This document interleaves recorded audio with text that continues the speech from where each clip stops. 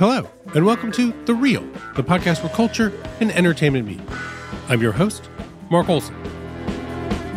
On today's episode,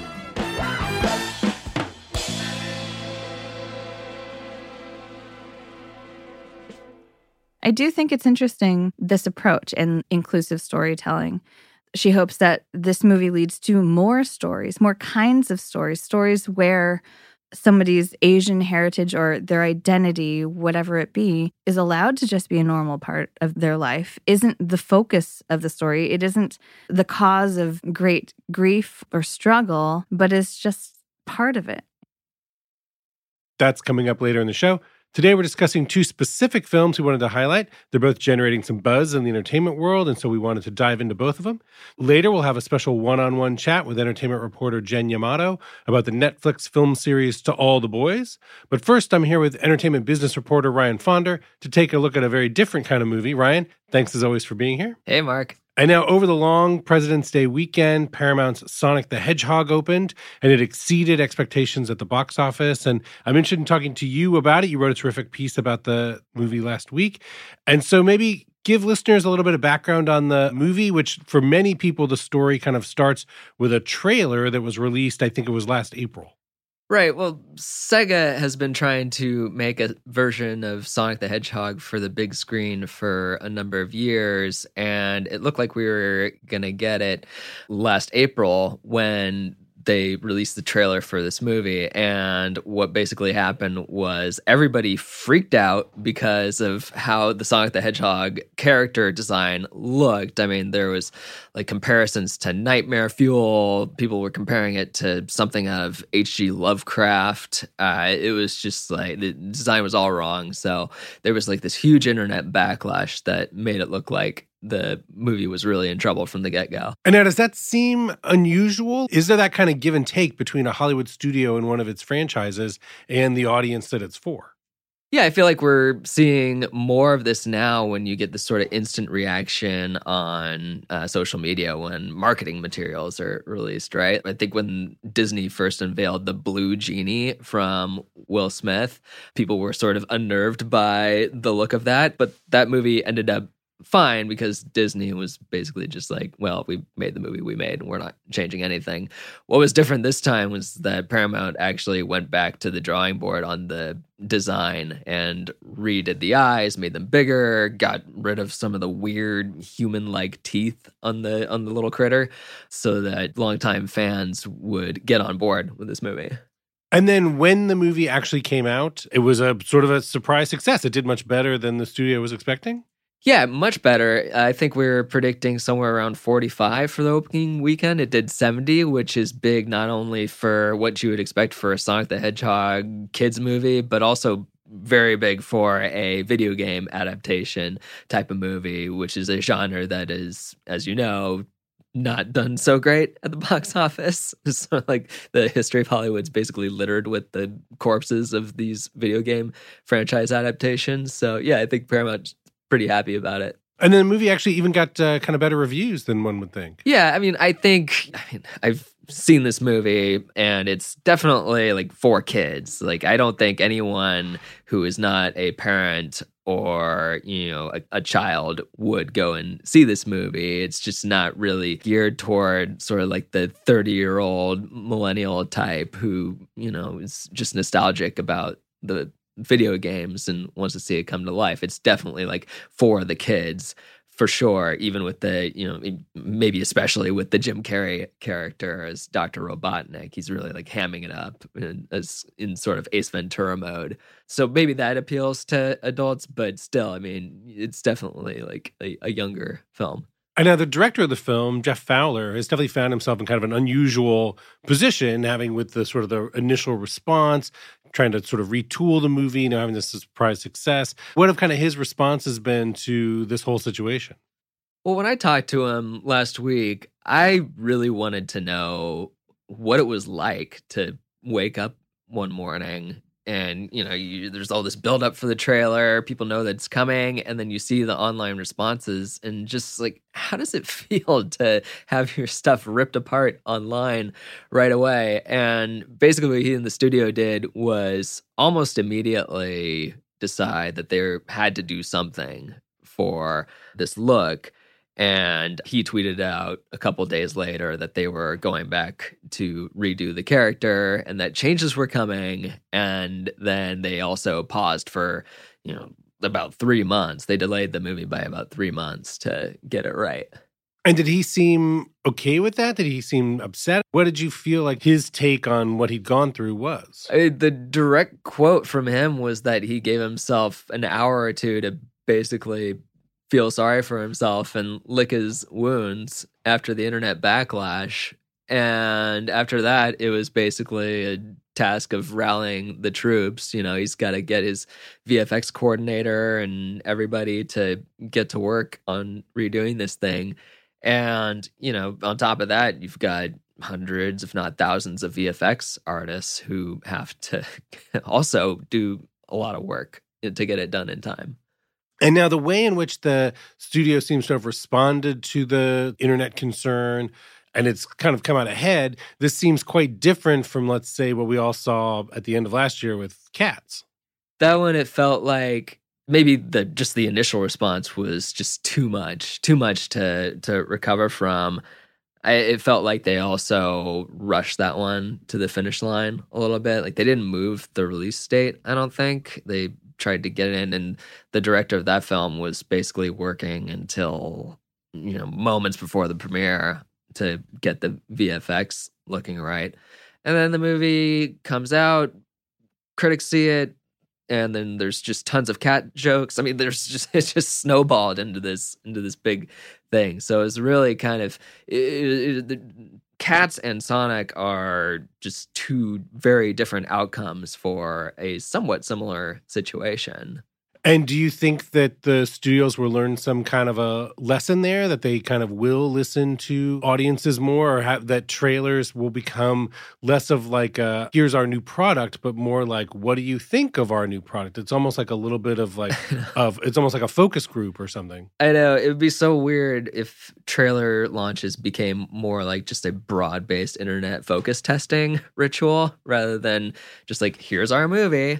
But I guess with some of these franchises, there's so much on the line when you're making, a $90 million visual effects powered film. And I mean, if you can win back the fans and you feel like you really need those fans, then why not? I know you mentioned that, a lot of studios have had a hard time in launching these video game-based movies that seem like they should be a sure thing. Why do you think it is that what seems like what Hollywood does now, these sort of franchise, IP, a pre-existing idea that audiences already know. What is it about video game movies that makes it hard for studios to pull together? I mean, I think when you have, in the ones that you've seen struggle or ones that they've tried to, the really hardcore gamer movies, like your Assassin's Creed, your Warcraft, stuff like that. Stuff where the fans are really in it, I feel like you can play Angry Birds and Pokemon as more of a novice, as more of an outsider, and it's more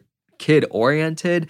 And so maybe the degree of difficulty is just not as high with those type of movies. But when you've got something like Warcraft, where you've got obsessive fans who are really immersed in the world, they're getting what they need from Warcraft in the video game. They don't need to see it like play out on a big screen. And so again, with Sonic, do you think the addition of Jim Carrey, like the fact that they kind of were able to create a little bit more to it, that's where this success was? Yeah, I think so. I mean, you also get the sense that really made it more palatable for parents whose kids are like wanting them to go see it. Like I was just out for just shopping the other day, and this like 10-year-old kid out of nowhere brought up that he saw the Sonic the Hedgehog movie, and I got to be like, oh, I saw it too. It's like the first time in years that I've been able to relate to a child just in a random conversation.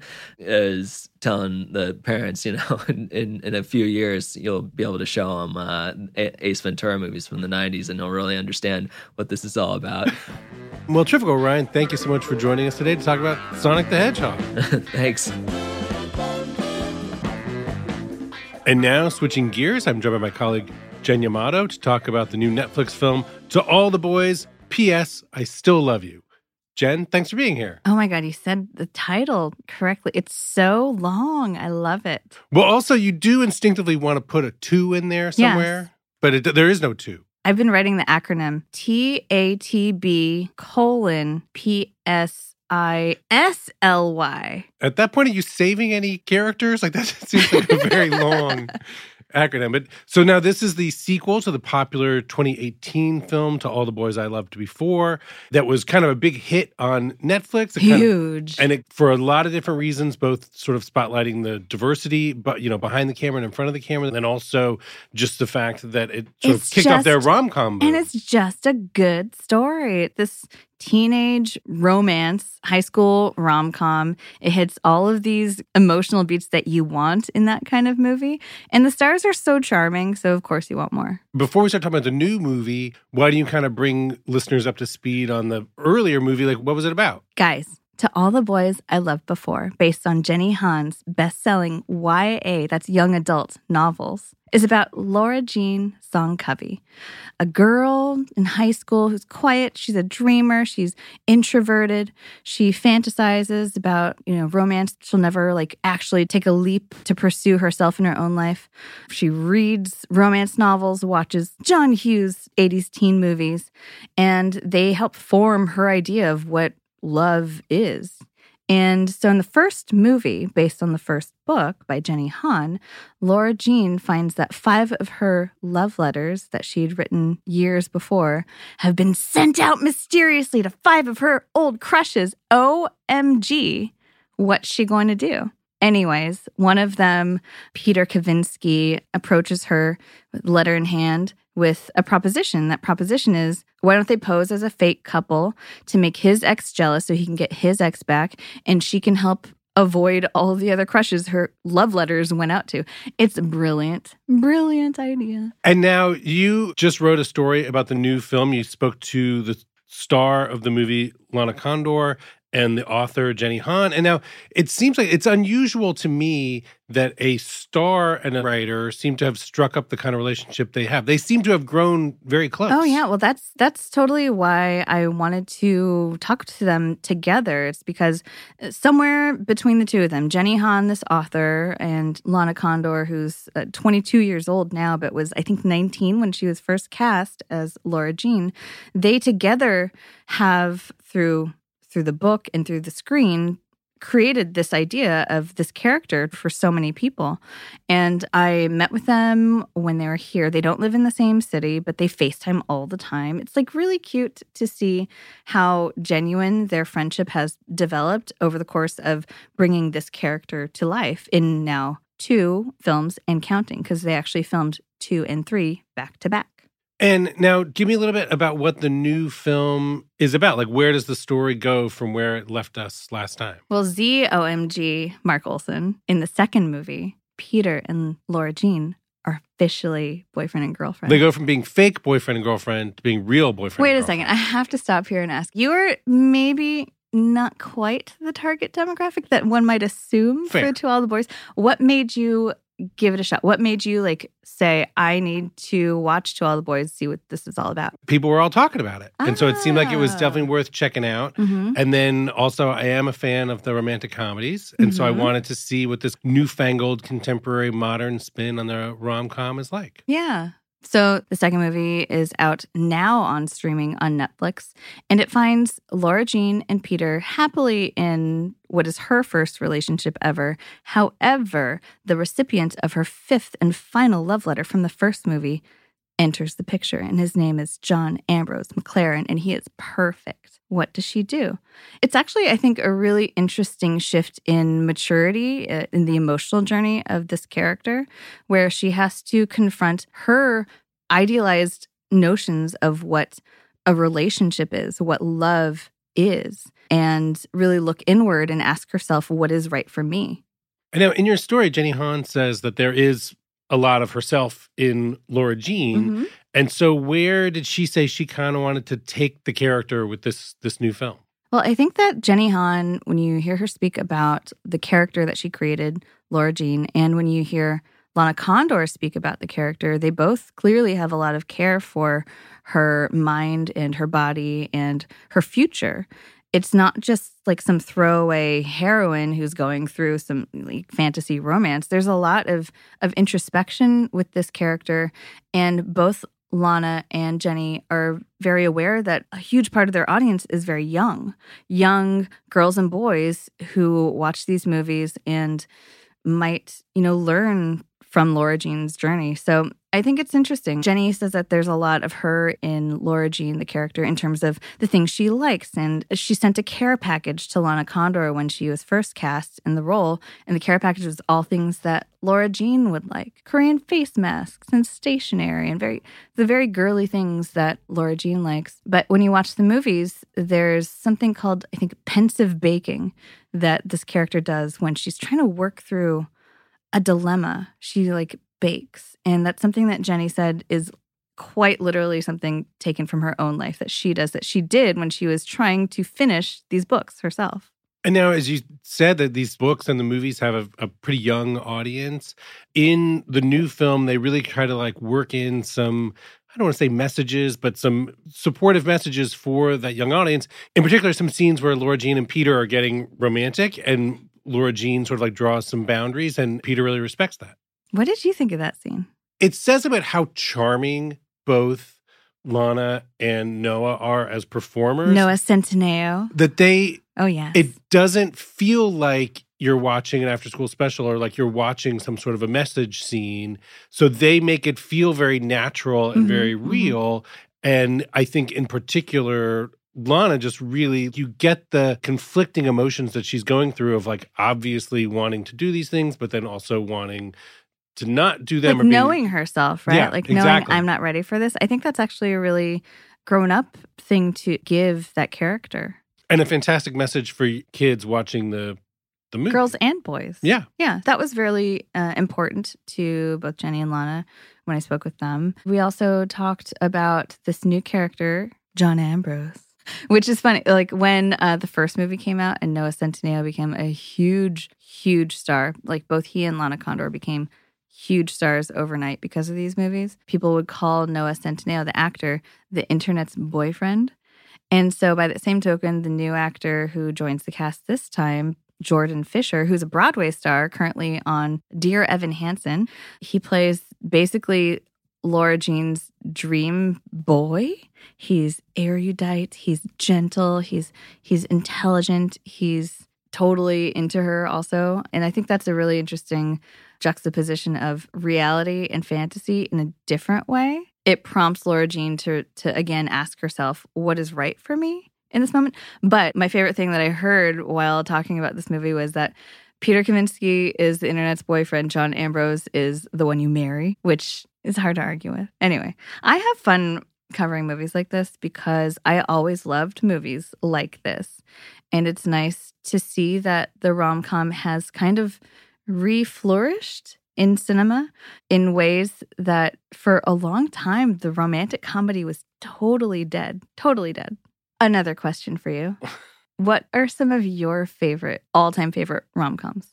Well, I mean, obviously go back to some of the classics, say Holiday or The Awful Truth or His Girl Friday or classics, Bring Up Baby. But then more contemporary movies, I mean, you have something like Working Girl. I mean, I'm a huge fan of the entire sort of Nancy Meyers, oeuvre. So grown-up rom-coms. Yeah. So, to me, It's Complicated is genuinely one of the best films of the century. I just really love It's Complicated. So that movie means a lot to me and I think is, in many ways, a great example of contemporary rom-com. You shouldn't forget James L. Brooks. I'm a big fan of How Do You Know, which I know is much maligned in some quarters, but I will not bear that this in makes least. So much sense to me because you are a grown-up person. But all of those movies are fantastic for romance lovers, I think, as well.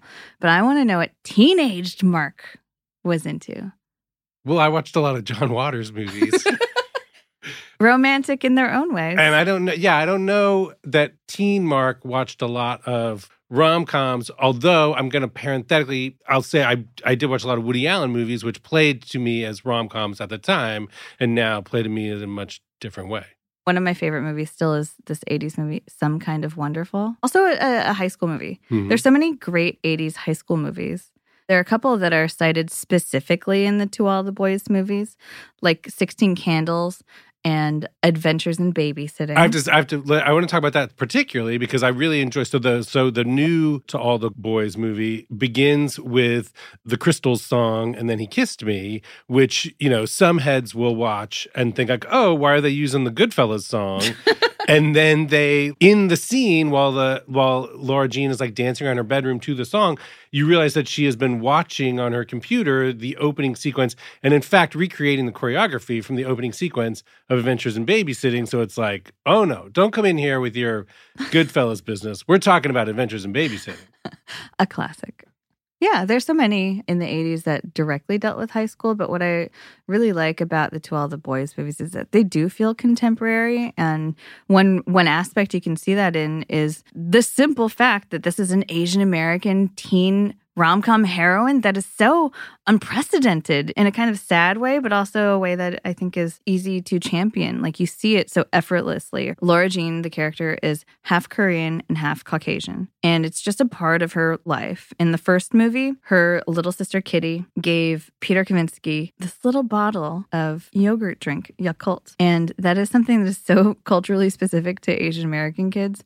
It's something that Jenny Han herself, the author, was self-conscious about as a kid. She loved Yakult. And when she would bring it to school, other kids would be like, ew, what is that? And she said that seeing Yakult, this very, very small detail, seeing it represented in the first film, and then the first film became so popular that sales of Yakult in real life skyrocketed and people were like embracing it.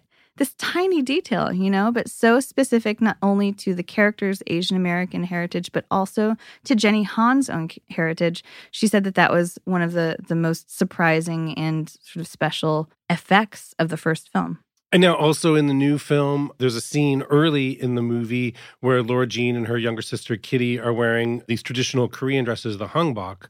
And Jenny had something specific to say to you about that? That's right. I love that. I mean, it's in a Lunar New Year scene, right? Which is in a time of year when Laura Jean's family, and she's lost her mother. It's a big part of the books. It's a big part of the movies. And it's a big part of what has shaped her worldview and her feelings about relationships and love and romance. So it's a huge part of this story in this world. But she and Kitty get dressed up in traditional Korean hanbok for visiting their relatives for New Year's. And it's so beautiful. Jenny Han personally selected the fabric for those dresses from LA Koreatown shops, the famous shops in LA. And it was important to her that they got it right. The other really, really, really fun tidbit that you might not realize when you're watching To All the Boys, P.S. I Still Love You, is that in the scene when Laura Jean and Kitty go visit their grandparents are played by Jenny Han's own parents in real life. So that's kind of a special personal connection that she described. I do think it's interesting, this approach and inclusive storytelling.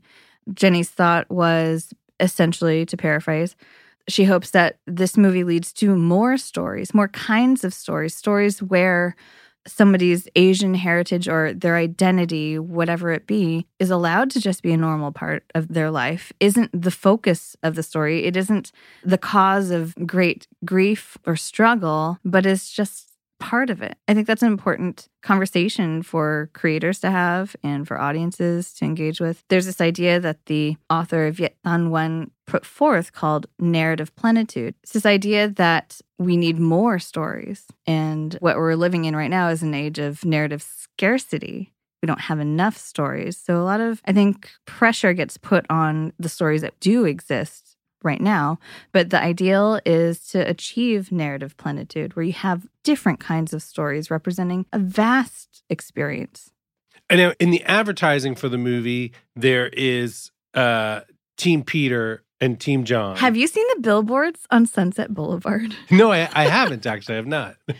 Okay, look, Netflix knows what they're doing. They erected 3 billboards along Sunset Boulevard in West Hollywood. If you go drive down Sunset right now, you'll see these giant To All the Boys billboards. And one is hashtag Team Peter. The other one is hashtag Team John for John Ambrose. And the last one says something like, which team are you on? which is very funny because obviously that totally worked in the marketing, if you'll recall, many moons ago for the major motion picture Twilight. It's an interesting way to drum up excitement for this. But then in your story, Jenny talks a little bit about, are you a Kitty, a Laura Jean, or a Margot, which is the three sisters in the movie. The teen boyfriends, I kind of understand. Picking a sister, maybe it wasn't something I necessarily took from the movie, although I'll just cut you off and answer your question ahead of time. I think I'm a Kitty. Really? You don't think you're a Margot? No. Tell me why. Why do you identify with Kitty? Especially when I was younger, I was a little more irrepressible and getting into business all the time, the same way that young Kitty does. Would you mail out your older sister's secret love letters? I don't think so, but that dynamic never existed in my house. If you had to, there's kind of a pause there. If you don't know that you wouldn't do it, I think you maybe would do it. What do you think? What would you do? It's funny, that question, am I a Kitty, a Laura Jean, or a Margot, is a question that Lana posed to Jenny when we sat down, and Jenny thought about it because it's a big question for them. They live in this world.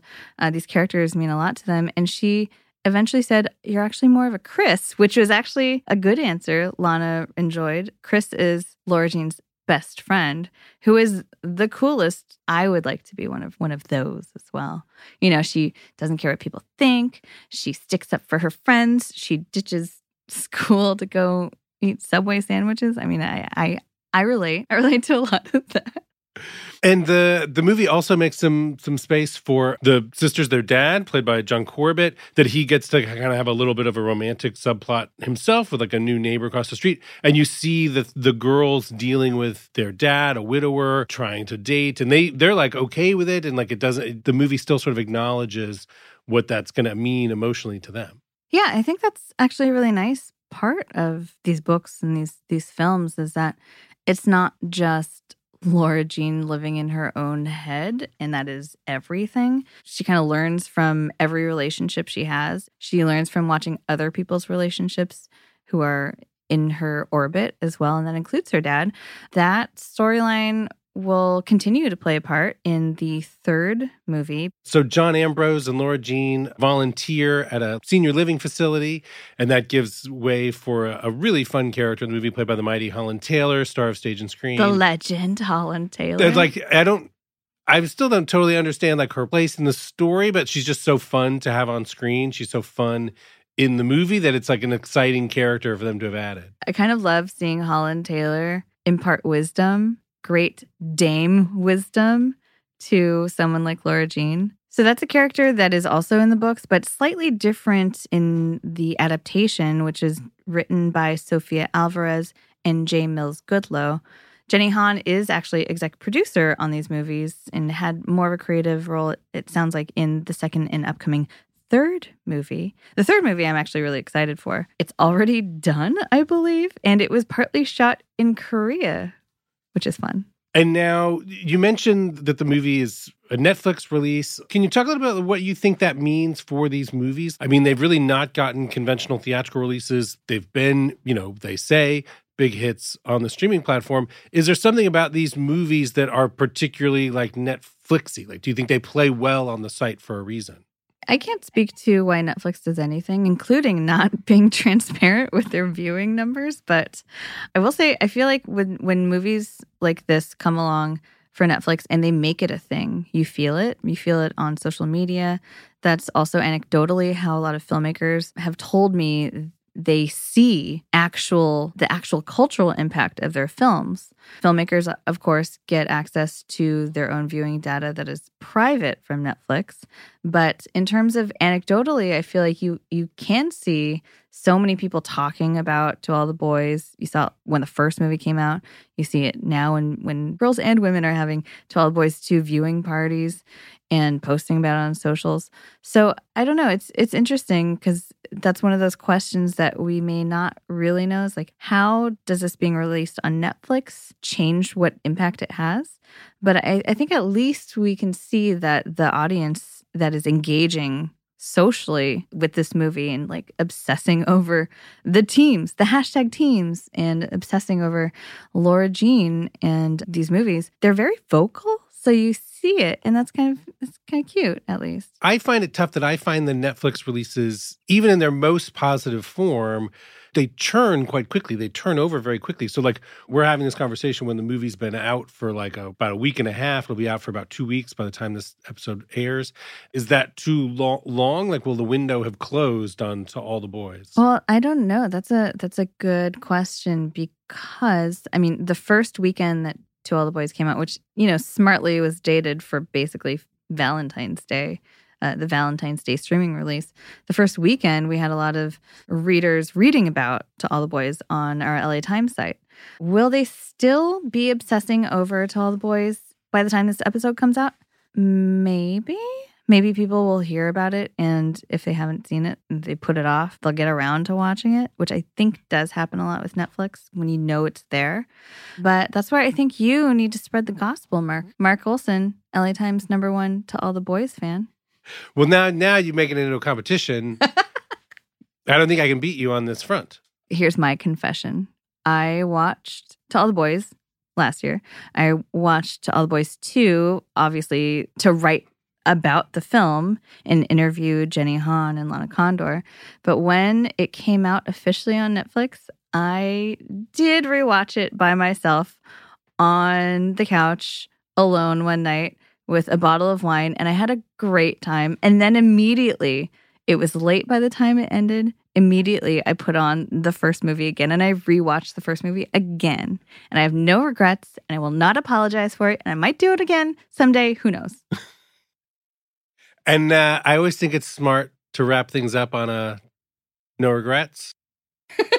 So, Jen Yamato, thank you so much for being here to talk about, I'm going to get it, To All the Boys, P.S. I Still Love You.